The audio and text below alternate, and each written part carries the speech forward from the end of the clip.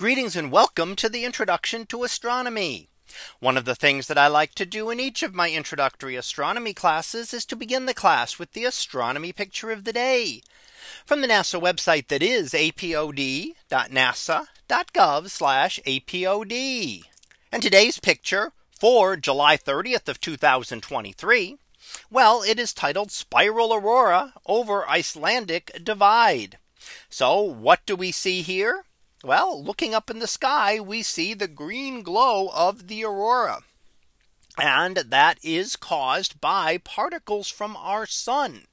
So the aurora actually are visible not just on Earth, but on any planet that has an atmosphere and a magnetic field. So the magnetic field serves to concentrate those particles and to bring them together at the poles. So those charged particles from the sun are deviated by the magnetic field lines and strike Earth's atmosphere, where those magnetic field lines come into Earth's atmosphere. That's near the north magnetic pole and the south magnetic pole. So that's why we have the aurora borealis and the aurora australis, the northern and southern lights. That's where they are most prominent. Now, they can often be seen at other latitudes as well when there are larger storms.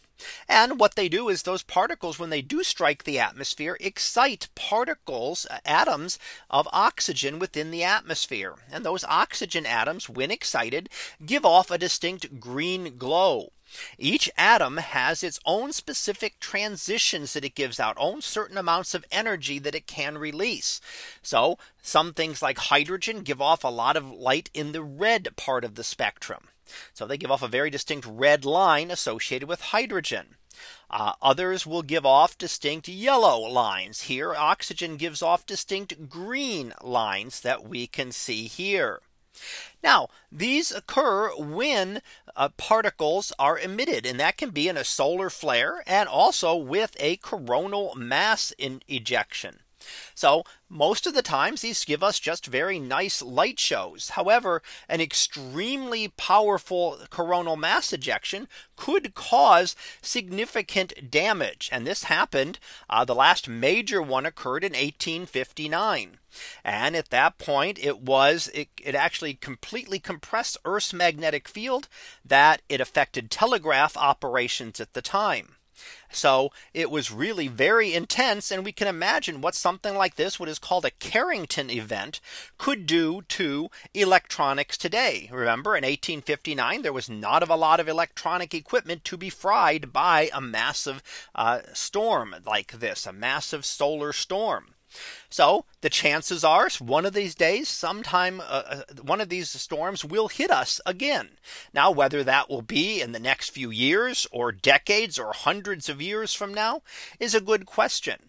The Earth forms a very small cross section of the space at its distance from the sun. So the coronal mass ejections, which are emitted from the sun all the time, would have to be directed almost exactly at Earth to cause this significant damage. But it is something that could happen here. And we don't know exactly what the damage would be until it does happen. We don't know how intense it will be because we have nothing else to go on. Our only experience with this was from that time, well over 150 years ago now. And again, the electronics is very different than they were at that point. But here we get to see the beautiful auroral display by these types of storms that we often see as the sun approaches the maximum of its activity over the next year or two. So that was our picture of the day for July 30th of 2023. It was titled Spiral Aurora over Icelandic Divide. We'll be back again tomorrow for the next picture, previewed to be Moon over Mars. So we'll see what that is about tomorrow.